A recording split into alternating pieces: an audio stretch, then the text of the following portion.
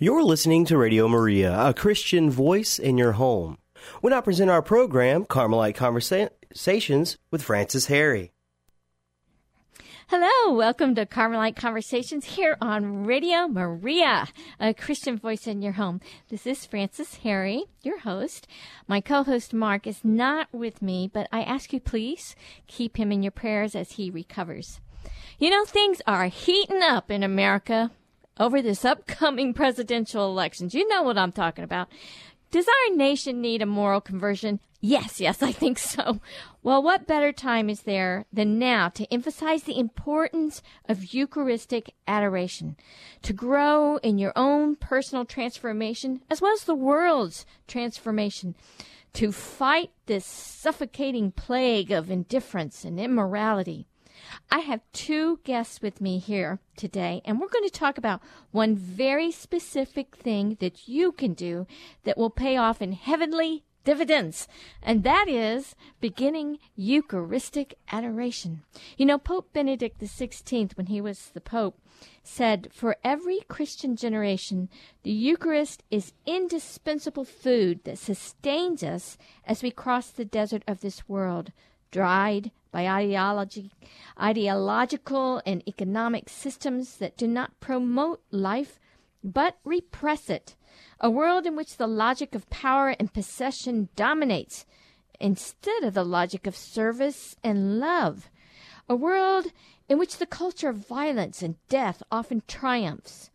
Jesus knocks at the door of our hearts and asks to come in, not just for one day, but forever. So with that, let us open the door of our hearts and come before the Lord to pray. I ask you to make a spiritual communion at this moment, to get quiet and invite the Lord into your heart. And let us pray the angel's prayer at Fatima. In the name of the Father, and of the Son, and of the Holy Spirit. Amen. O most Holy Trinity, Father, Son, and Holy Spirit, I adore thee profoundly. I offer thee the most precious body, blood, soul, and divinity of Jesus Christ, present in all the tabernacles of the world, in reparation for the outrages, sacrileges, and indifferences whereby he is offended, and through the infinite merits of his most sacred heart and the Immaculate Heart of Mary, I beg of thee the conversion of poor sinners. In the name of the Father, and of the Son, and of the Holy Spirit. Amen. Well, like I said, I have two guests who are going to talk today about beginning Eucharistic adoration. My first guest is Teresa Gooding, and Teresa has been married to her husband Mark for 30 years, and they have two grown children. She lives in Beaver Creek, Ohio, and she attends St. Luke Parish, where she's involved in helping with Eucharistic adoration. I think she was the instigator of it. In addition, she serves and volunteers in various other ministries and committees. She's a tax manager for a local CPA firm, and her hobbies include hiking, boating, reading, and needlework. She's fun to be with. She's in her second year of Carmelite formation. Welcome, Teresa. Welcome to Carmelite Conversations. Thank you, Francis. I'm delighted to be here talking about Eucharistic adoration, which is near and dear to my heart. Wonderful. Well, I know you have a lot to tell us, but before we get into the conversation, I want to invite introduce our second guest, Marika Zimmerman. Marika is married to her husband, Larry, and they have two adult children, whom Marika, by the way, homeschooled through high school. And she is in the secular order, the Discalced Carmelites. She is definitively promised, and she presently serves as our secretary and is a liturgist for our whole community. She has been a sacristan for many, many years in several different churches. She has a rosary-making apostolate, and she is a frequent guest here on Carmelite Conversations. So good to have you back, Marika. It's my pleasure, Francis. As always, I enjoy being as a guest on your program, and so it's my pleasure to be here again. Well, I know you as a sacristan, and you, Teresa, as you began this program of Eucharistic adoration in your parish, you have a lot to share with our listening audience. The very very meaning of the word Eucharist means thanksgiving. And in his encyclical, Stay With Us, Pope John Paul II said, in Jesus, in his sacrifice, in his unconditional yes to the will of the Father, is contained the yes, the thank you, and the amen of all humanity. The Church is called to remind men and women of this great truth. This is especially urgent in the context of our secularized culture, characterized as it is by forgetfulness of God and a vain pursuit of human self-sufficiency. That still rings true today. So let us start by answering this question. Teresa, tell us, what is Eucharistic adoration? Well, Eucharistic adoration is the recognition and the honoring of the special presence of Jesus in the Holy Eucharist, the host. Adoration is the worship of the Eucharist outside of Mass.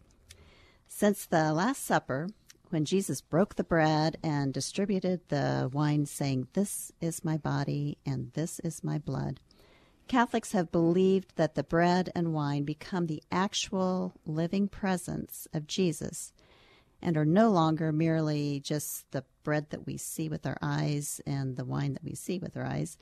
And spending time before the Blessed Sacrament in prayer and devotion is exactly the same as spending time before the living God. And that's where we want to be, right?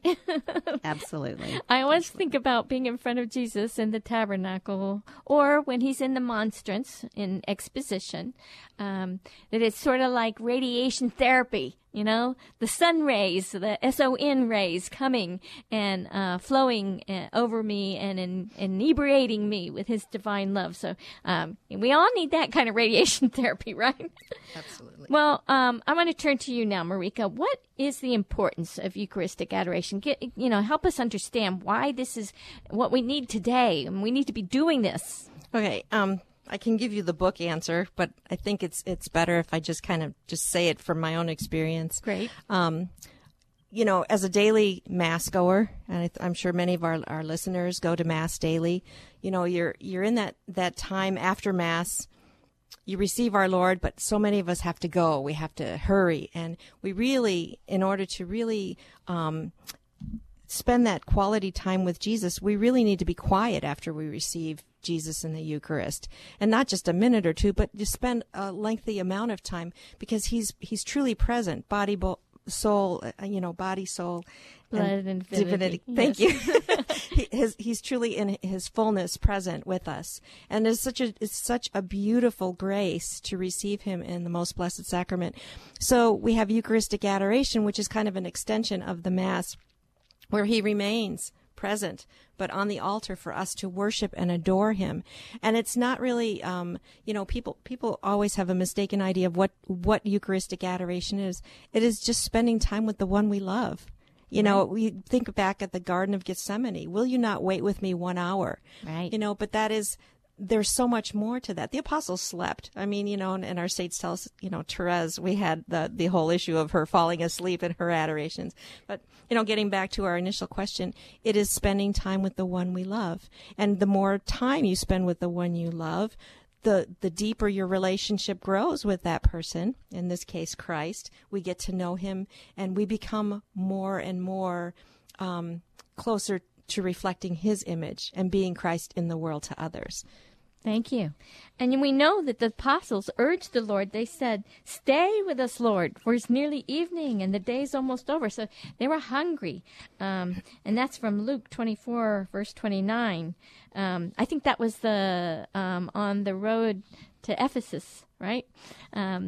Anyway, and then from Matthew 28:20, Jesus says, "And behold, I am with you always until the end of the age." And from John 6:51, "I am the living bread that came down from heaven." And John 6:40, "Indeed, this is the will of my heavenly Father, that everyone who looks upon the Son and believes in him shall have eternal life. Him will I raise up on the last day." And finally, John 15, verse 4, "Remain in me as I remain in you. So that kind of gives us a scriptural setting, a scriptural foundation here. So now, Teresa, I want to turn to you. And I had a conversation with you not long ago about how you started Eucharistic Adoration at St. Luke's. So I would like you to tell our listening audience, how did you first recognize that this is something you wanted to do? And then what did you do? Well, I'll have to begin my story of how I was prompted by the Holy Spirit to start the Adoration program in my parish by stating that I'm a cradle Catholic. And I was not, for the first 50 years of my life, not aware of Eucharistic Adoration. And you're not alone. There are many. I had never heard about it. Didn't really know it was a thing. So until the fall of 2010, I was at a gathering of friends, and one of my friends, Sylvia, handed a CD of a talk by Jim Gruden recorded at a Catholic men's conference titled The Transforming Power of the Eucharist. And in that CD, Jim told about miraculous events that transpired in his life and how his life is completely transformed after he began regular Eucharistic adoration. He first began Eucharistic adoration by going to a nearby church on his lunch hour during Lent.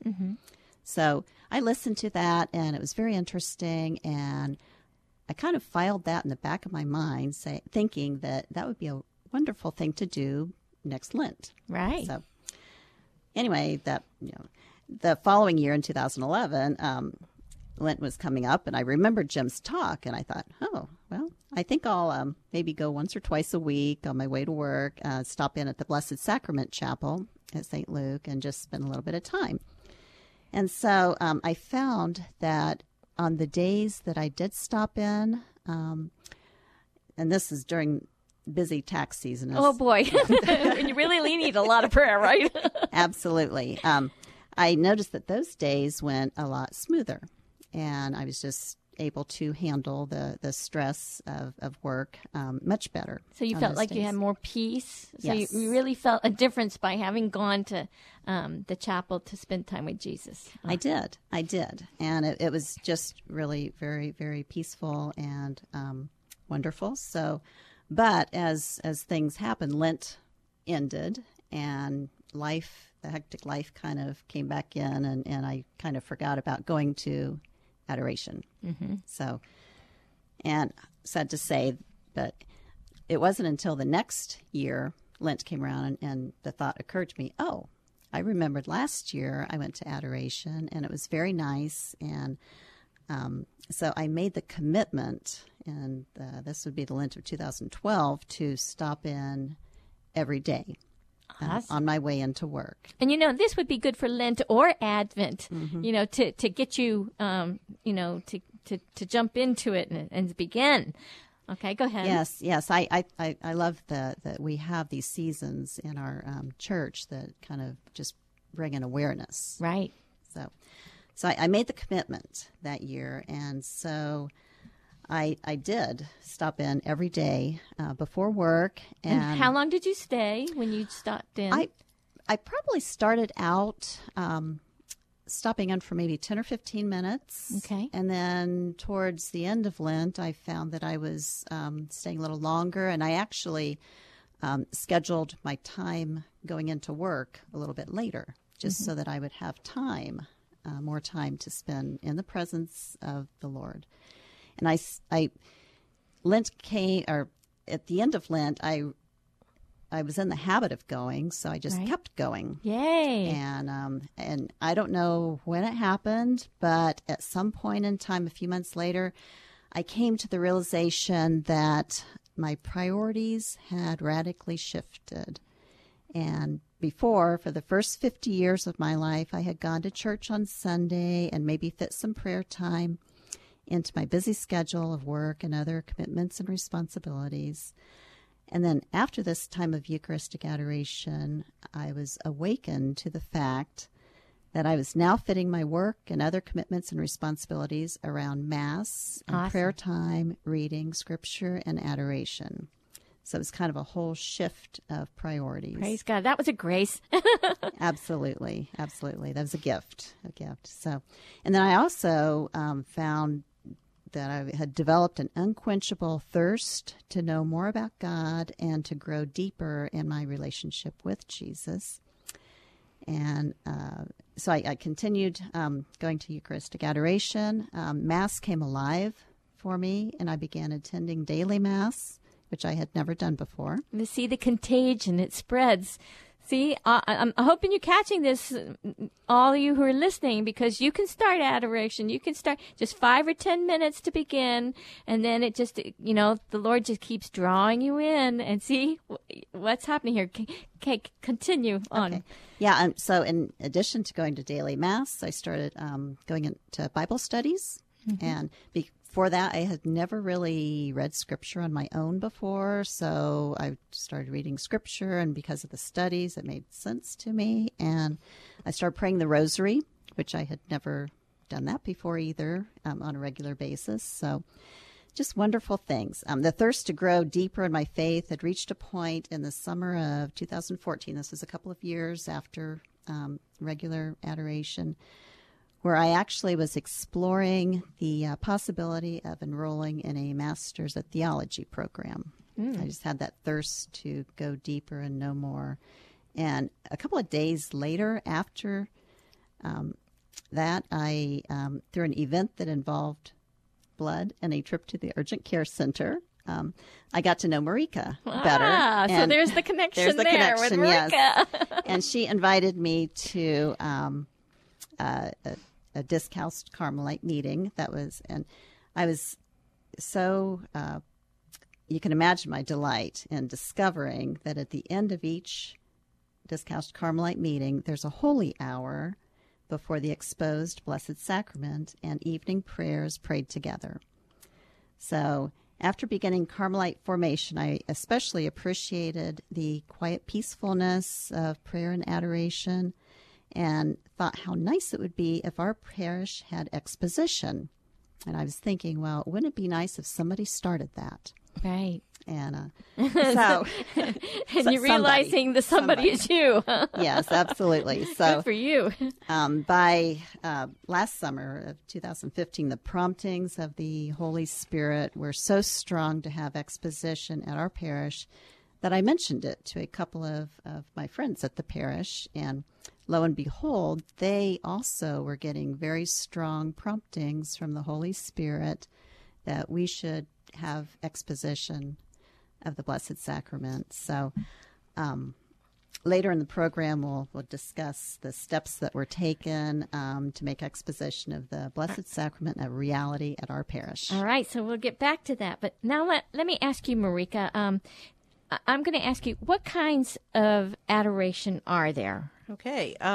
There are several different types of adoration.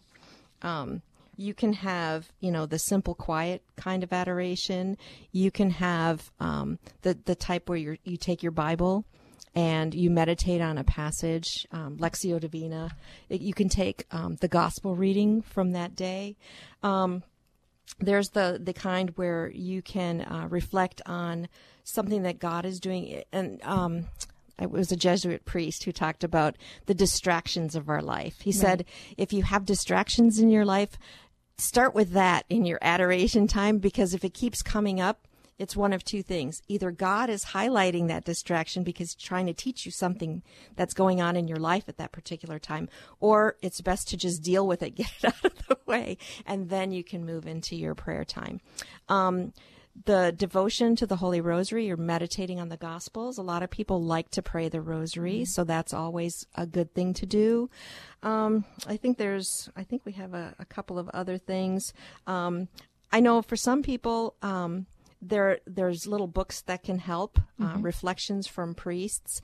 They have these, there's a book that I use sometimes called 20 Holy Hours by Father Matteo Crawley. And we'll put those resources, yes. We'll list those. So when you go to the archives on Radio Maria, under Carmelite Conversations, we'll have those resources listed for you. So thank you for bringing that up. So there's a lot of different ways, and I see a lot of people, taking reading material. They're studying something. But adoration really is this one-on-one. It's loving the one who loves you. So, I mean, we can take a lot of stuff and do it like as homework, and I've seen people do it, but really that's not the essence of adoration. Also doing the Stations of the Cross during adoration. This is not about his passion because he's there alive. And so it's spending time with the one you love in a living, present way. And so if you're in need of healing, if you are dealing with things, you just pour out to Jesus what's on your heart.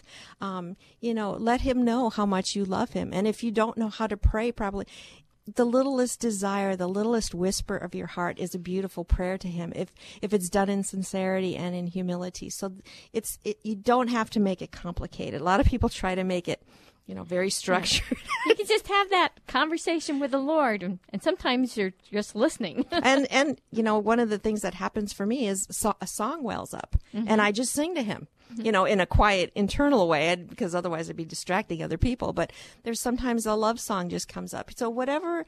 I mean, it's your relationship with Christ, and we're all in different places, and he's working with each one of us, and he wants to pour so much into us, but we have to allow him to work. And if we're trying to make it scheduled, like 10 minutes, I've scheduled 10 minutes or 15 minutes or an hour. Okay, I'm done watching our watches. It really that becomes another distraction, So allow the Holy Spirit, pray to the Holy Spirit when you go to adoration, and ask the Holy Spirit to say, what is this holy hour? I'm offering myself, Lord. What shall we do? Rather than us structuring it, let the Lord structure it.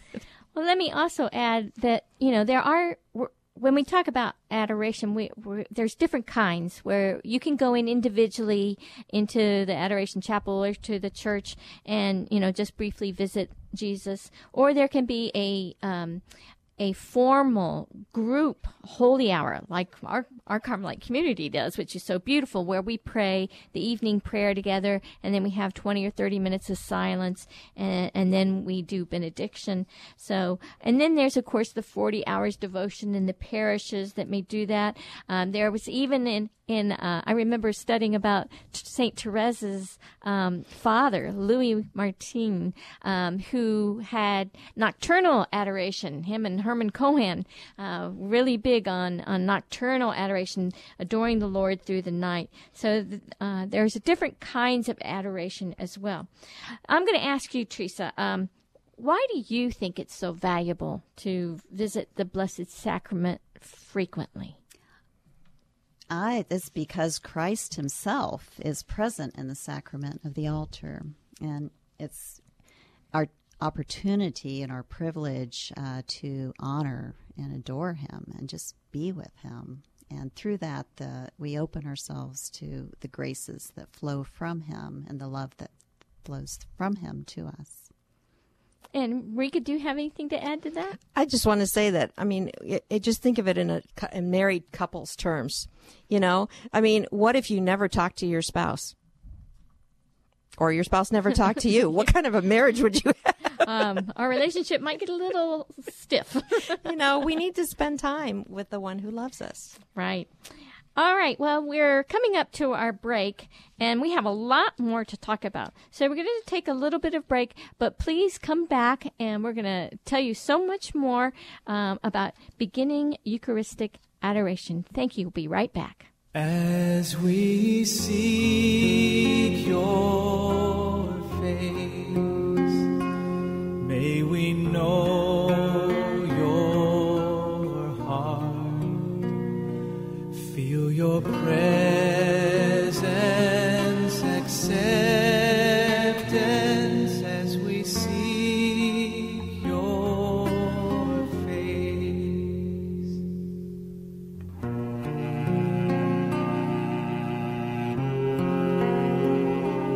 At your feet we fall, sovereign Lord, we cry, holy, holy, at your feet we fall.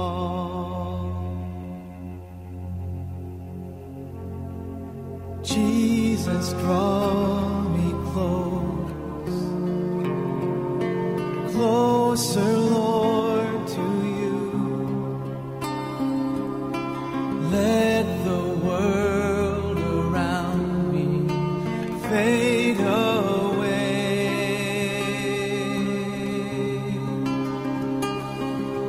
Jesus, draw me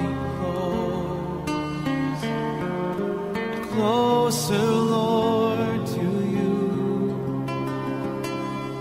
for I desire to worship and obey.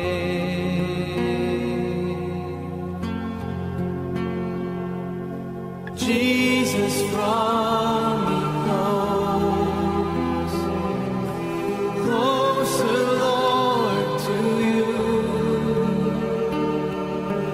Let the world around me fade away.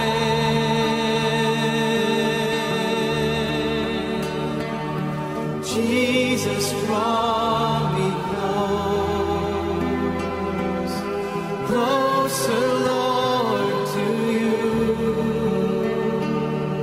for I desire to worship and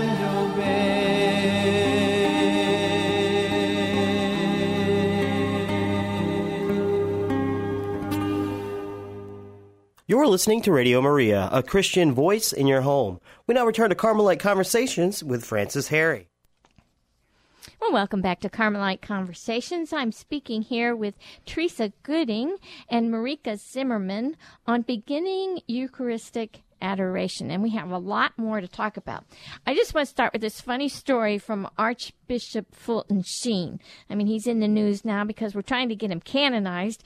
It's a little bit of a situation there because nobody wants to give up his body, right? But anyway, here's one of his stories. He said, "Sometimes it's hard, especially during vacation when we have nothing to do. I remember once having 2 hours between trains in Paris. I went to the church to make my holy hour. There are not 10 days a year I can sleep in the daytime, but this was one of them. I was so tired. I sat down at 2:00 p.m., too tired to kneel, and I went to sleep. I slept perfectly until 3:00 p.m. I said to the good Lord, 'Did I make a holy hour?' And the answer came back, 'Yes, that's the way the apostles made their first one.'" So, humor's really good. All right, well, let's talk a little bit. I want to share a little bit about what Holy Mother Teresa, St. Teresa of Avila, what her view on the Eucharist was. You know, she didn't feel like a foundation had begun without putting the Eucharist in the tabernacle. That was the signature point of beginning any of her foundations. Someone once said to St. Teresa of Avila, "If I had lived at the time of Jesus, if only I had seen Jesus, if only I had talked with Jesus."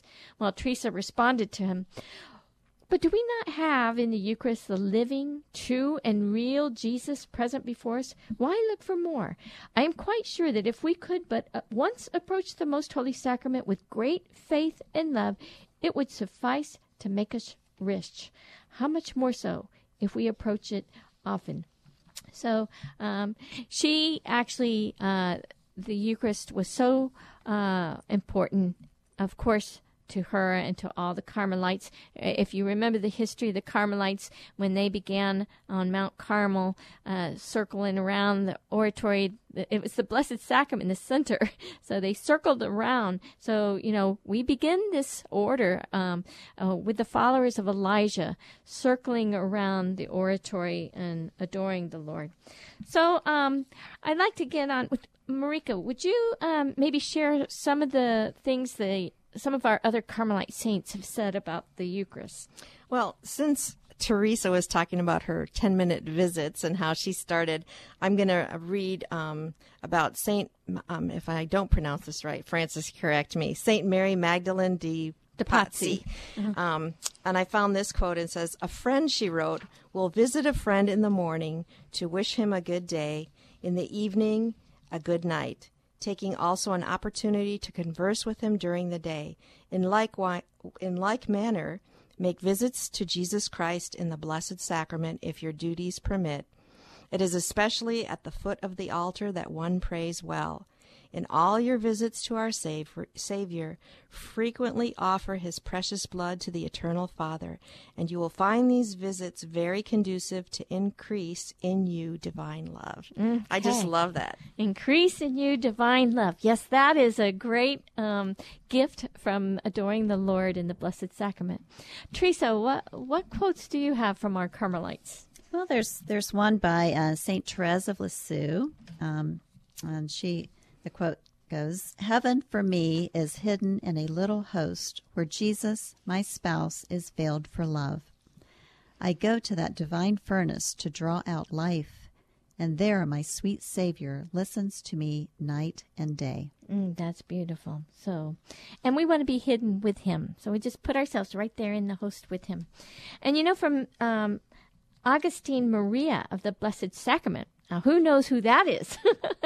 Does anybody in the audience know? I hope you're thinking that's Herman Cohen, the great musician and composer. He said, "Yes, I am happy, perfectly happy. And do you wish to know where I find true happiness? At the feet of Jesus in the Blessed Sacrament."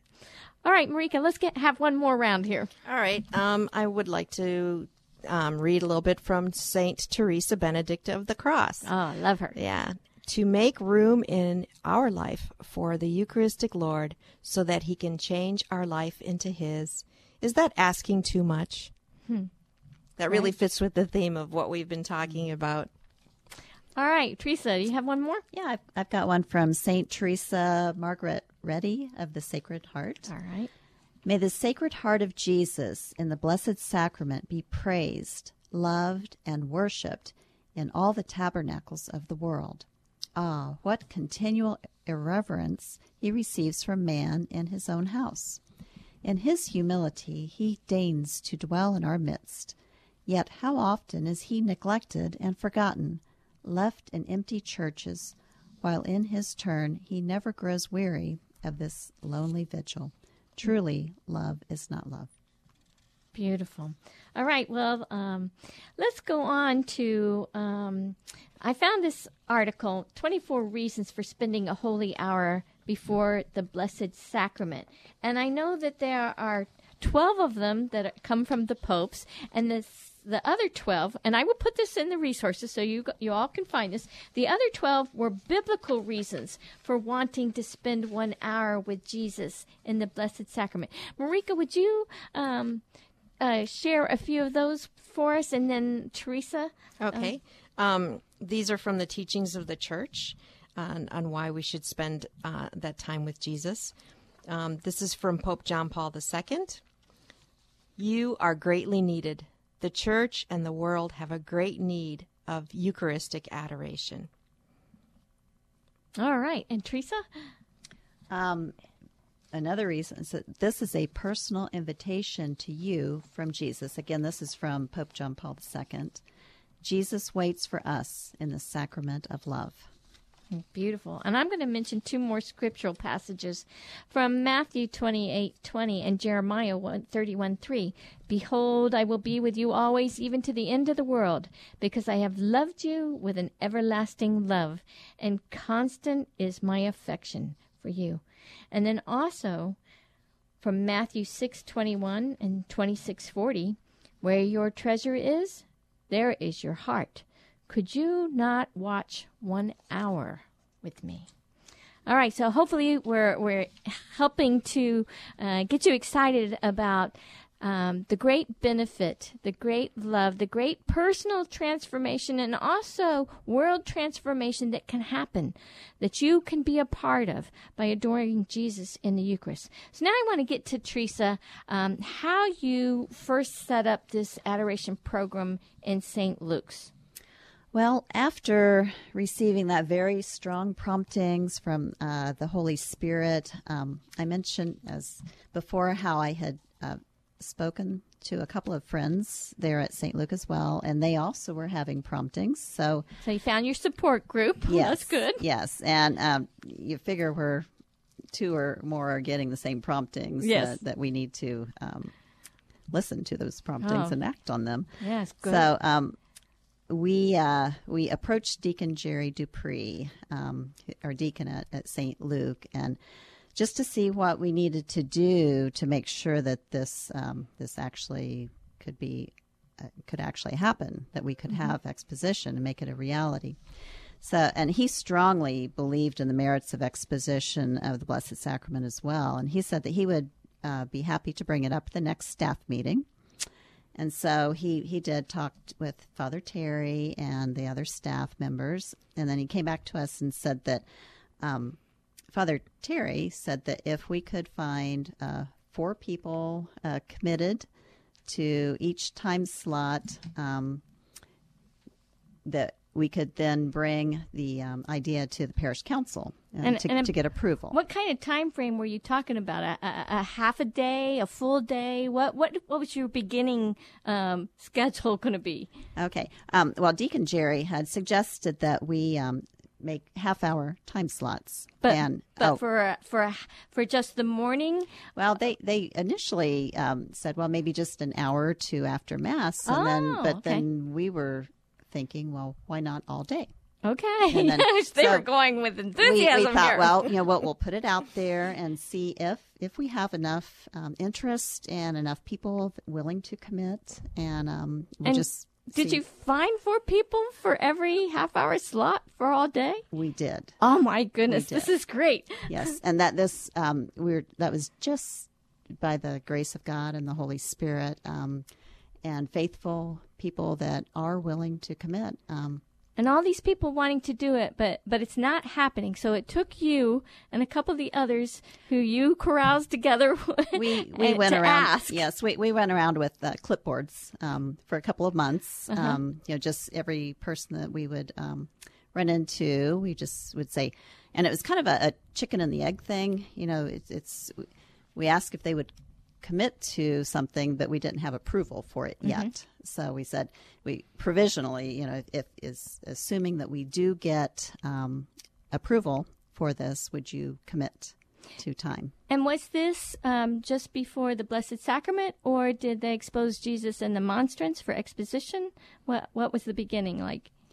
Well, we were trying to get people to commit to exposition, and we at this point we didn't have, to my knowledge, at least the time that I had been at St. Luke, I had never seen exposition at St. Luke. I think they might have done it for one day during Lent, but it wasn't really advertised much. I think so anyway, we thought that we needed to get regular weekly exposition. Oh, wonderful. What a great start. And Marika, I know there are certain conditions for having Eucharistic adoration. And you being a sacristan, you have prepared many a time for this. So give us an idea of what the bare minimum requirements are. Well, one of the things is that, Teresa had talked about 4 people. The norm is that there have to be 2 people present at all times. Right. And our Lord is never to be left alone. So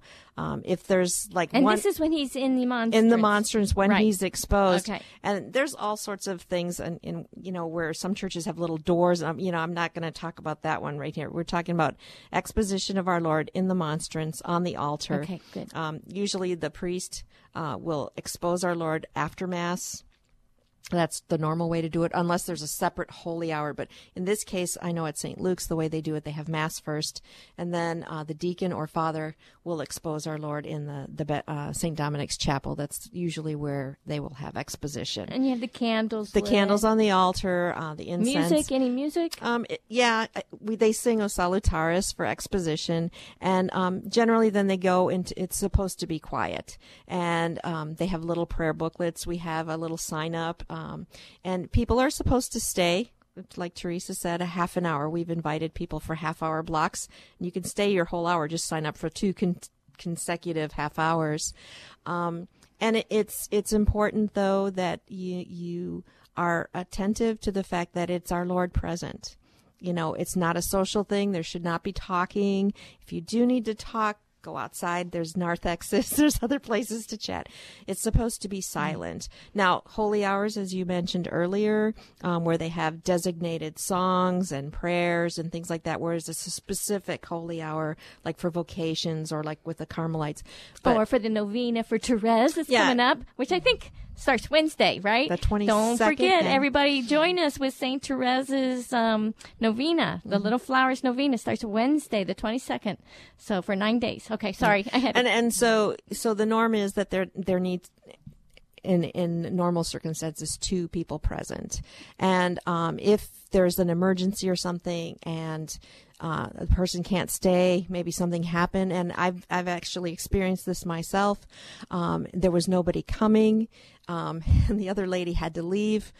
We went and got Father or the deacon, and they just reposed our Lord. Okay. So if you find yourself in a church and nobody's coming, and nobody can stay, then find the deacon or the priest to repose our Lord. And sad, but you don't really want to shut Adoration. Might be good to have his phone number in your cell phone, right? Well, thank you for that. And Teresa, I want to ask you then, when you first began then, what was your format? What was your setup? Give us, what kind of days, what kind of hours?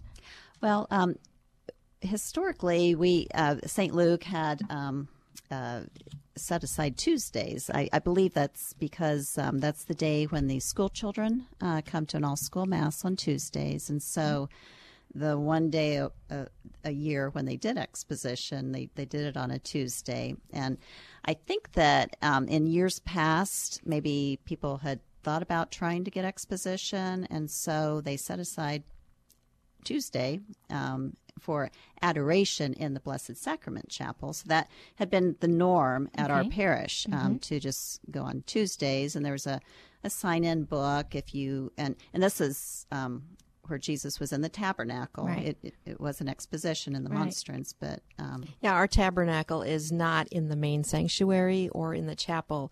There's a Blessed Sacrament Chapel. It has like about 20 chairs in there, and the tabernacle, and it's a quiet space.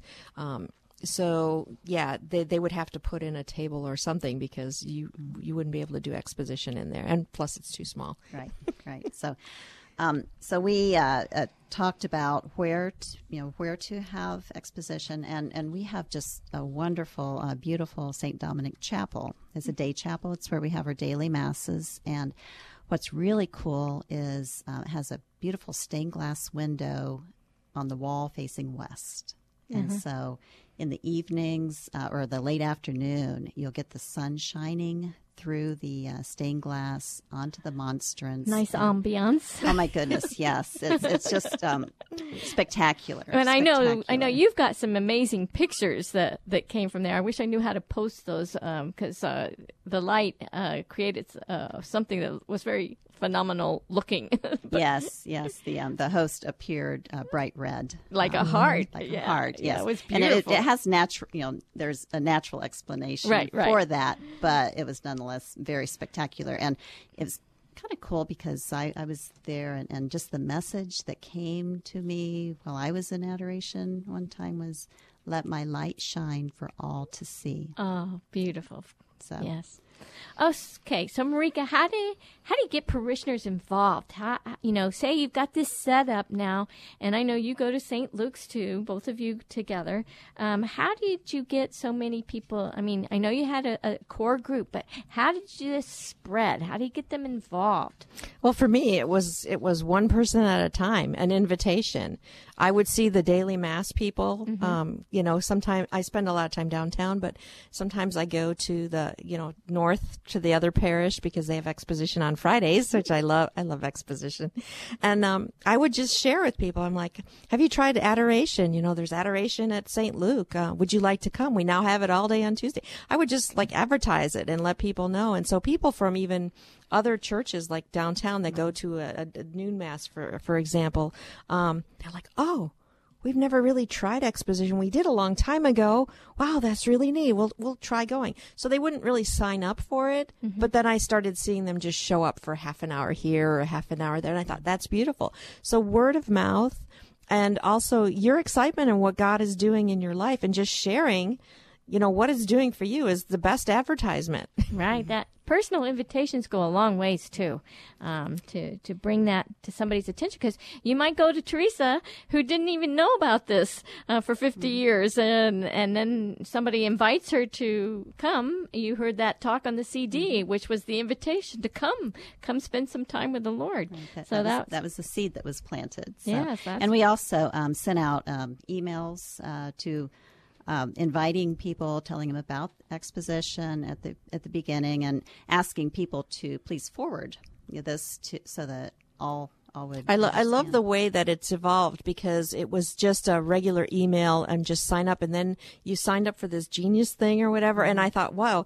this really brings it into the new era. Well, now I want you to tell us about this Genius thing. Yes. Well, when we started out, it was we started out with using an Excel spreadsheet, and it was very labor intensive. And I had people that would sign up for certain time blocks, but then if they were going to be out of town, then they would have to call me and let me know. And then substitutes. Then I would find substitutes and get the word out through emails. And then we found this Sign Up Genius, which is an online program. I believe a lot of people, homeroom moms and sports teams, if they're trying to organize things, use this program. And so we were able to set up a program each month. It's a new sign up, and we list out all the time slots, and so people can log into it and then sign up, for their time slots. And then if they need to change a time slot, switch their times, they can do that. But what's really nice is that everyone, the substitutes, can look at the program and find where the holes are. And the vacancies are. The vacancies are, Right. yes. And so If you see that there's 5 signed up for 1 hour or 6, and there's 1 for this other hour, you can actually move yourself. And what's the name of this program again? it's called Sign Up Genius. Sign Up Genius. So you do like www.signupgenius.com or something like that? Or just do a search for Sign Up Genius. You probably could. We actually have a direct link to our sign up, and it's each month it's a new link. Okay. So You set up a separate thing for your church. yes, Within it. yes. All So right. and then that goes out to it gets emailed out to the people on our Adoration team, and our goal is to have everyone on the Adoration team. Well, that is really awesome. Well, I know that Father John Hardin, a wonderful priest who's written many, many, many articles about the Eucharistic presence on therealpresence.org, I believe is the website. And he is, I think, they're trying to get him beatified. Father John Hardin had some strong reasons why we should develop and spread Eucharistic adoration, especially with young people. And I just want to read his quote. He said, "Because otherwise our young Catholics will become what their peers already are, in large measure victims of an anti-Christian militia that dominates our media and political system. Because as we enter the 21st century, we need a well-formed, deeply committed, and powerfully motivated Catholic leadership, which is the children and young people today.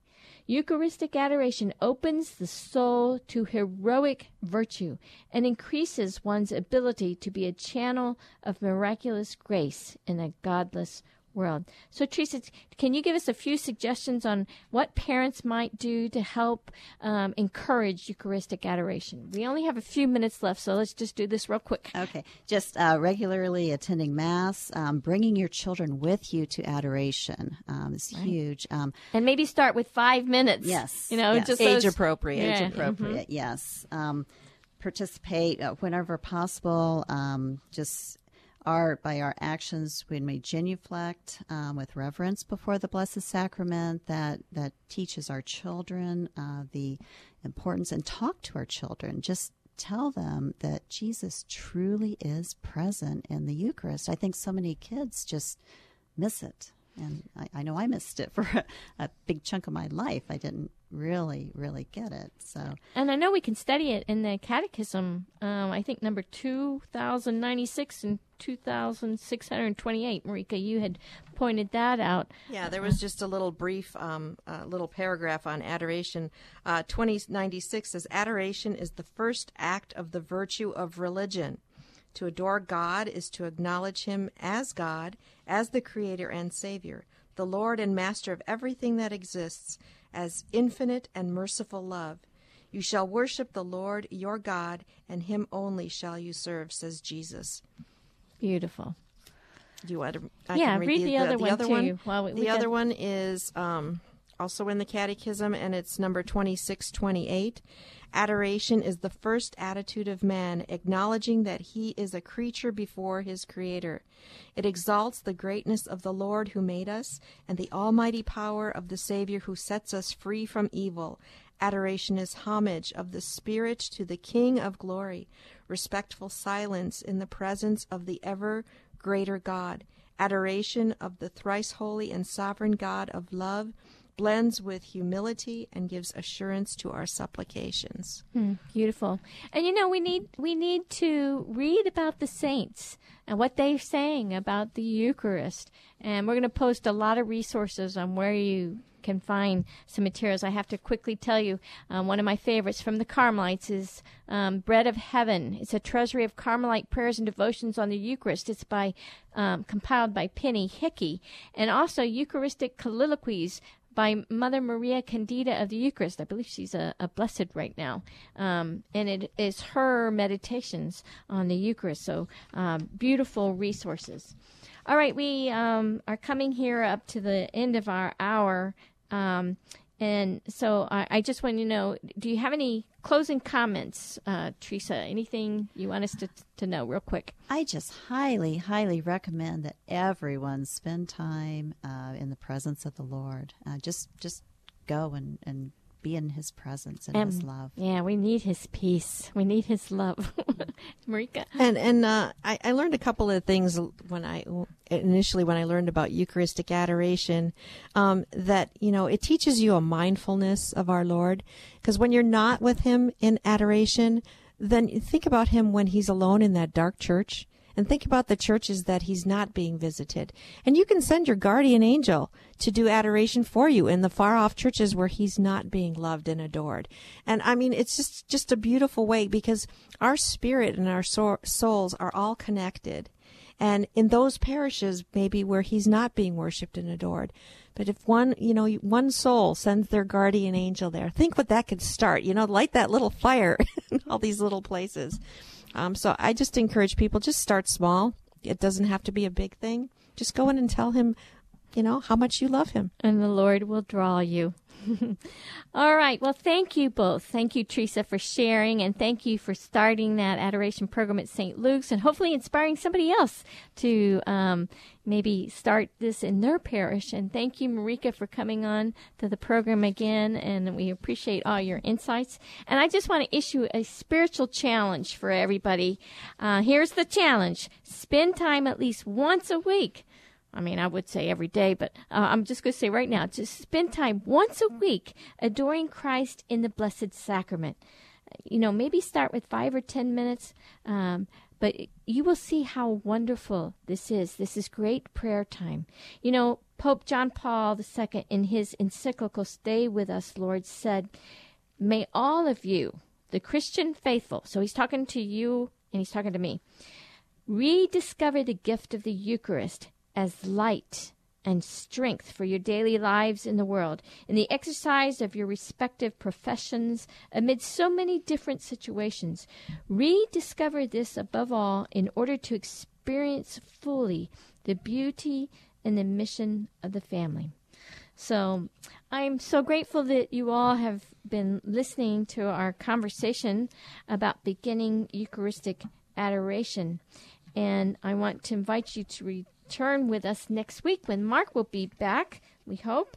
And we plan to talk about the sign of the cross if you had read the books, there are books written on just making the sign of the cross, and they're so deep and profound. We'll have lots to talk about on that, so that's what we plan to do next week.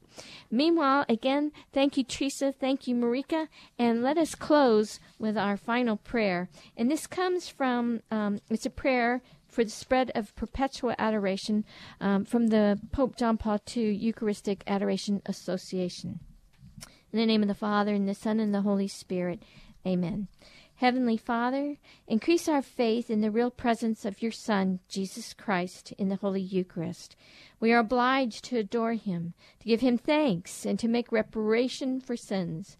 We need your peace in our hearts and among nations. We need conversion from our sins and the mercy of your forgiveness. May we obtain this through prayer and our union with the Eucharistic Lord. Please send down the Holy Spirit upon all peoples to give them the love, courage, strength, and willingness to respond to the invitation to Eucharistic adoration. We beseech you to spread perpetual adoration of the most blessed sacrament in parishes around the world. We ask this in the name of Jesus the Lord. Amen. Our Lady of the Most Blessed Sacrament, help us to spread the glory of your Son through perpetual adoration. In the name of the Father, and of the Son, and the Holy Spirit. Amen. Thank you. Thank you for joining us, and we hope to be with you next week. Until then, pray, hope, don't worry. God bless you.